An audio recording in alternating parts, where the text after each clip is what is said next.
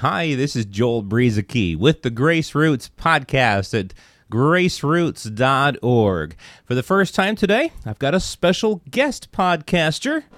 Here's Jim Robbins from The Good and Noble Heart. Hi, this is Jim Robbins, author of Recover Your Good Heart, Living Free from Religious Guilt and the Shame of Not Good Enough. There is a tribe in the Sudan of Africa called the Dinka, D-I-N-K-A tribe, and they have a really bizarre tradition when it comes to their children.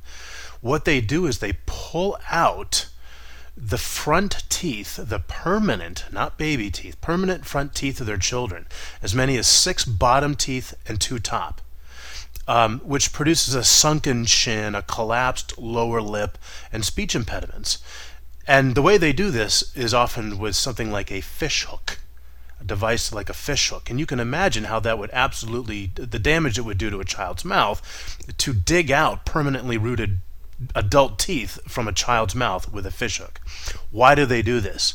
Well, during a period of time long ago in which lockjaw or tetanus was common, children's jaws were slamming shut, preventing them from eating and drinking.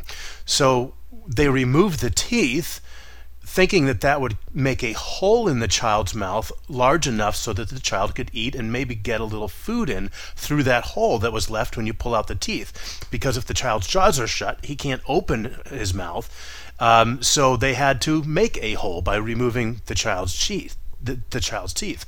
The bizarre thing is, that threat has long passed. Tetanus epidemic has long ago since subsided, but this tribe is still pulling the adult teeth from their children's jaws, as if it still existed, as if the threat still existed. Well, similarly, many Christians today live with a similar pattern of self-injury. They fearfully detest their own heart. They disdain it. They put it under suspicion, unwittingly believing that their heart continues to be the source of malice, sin, and threat when it no longer is. Out of ignorance, many Christians wish they could extract the alleged evil within their hearts, not realizing that that epidemic sickness that once ravaged their hearts is no longer there.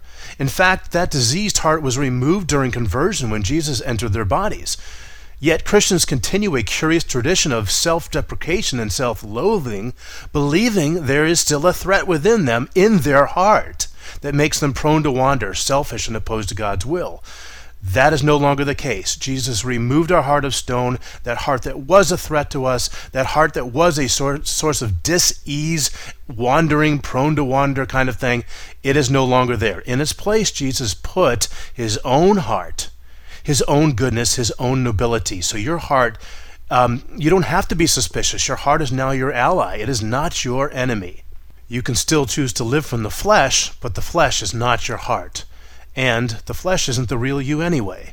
Your new heart, your good and noble heart, is the real you. If you want to learn more of what it means to live from a good and noble heart, that good and noble heart that Christ has placed within you when you said yes to him, you can go to my website. It's thegoodandnobleheart.com. Thanks, Jim. And just to repeat that, Jim's website is thegoodandnobleheart.com.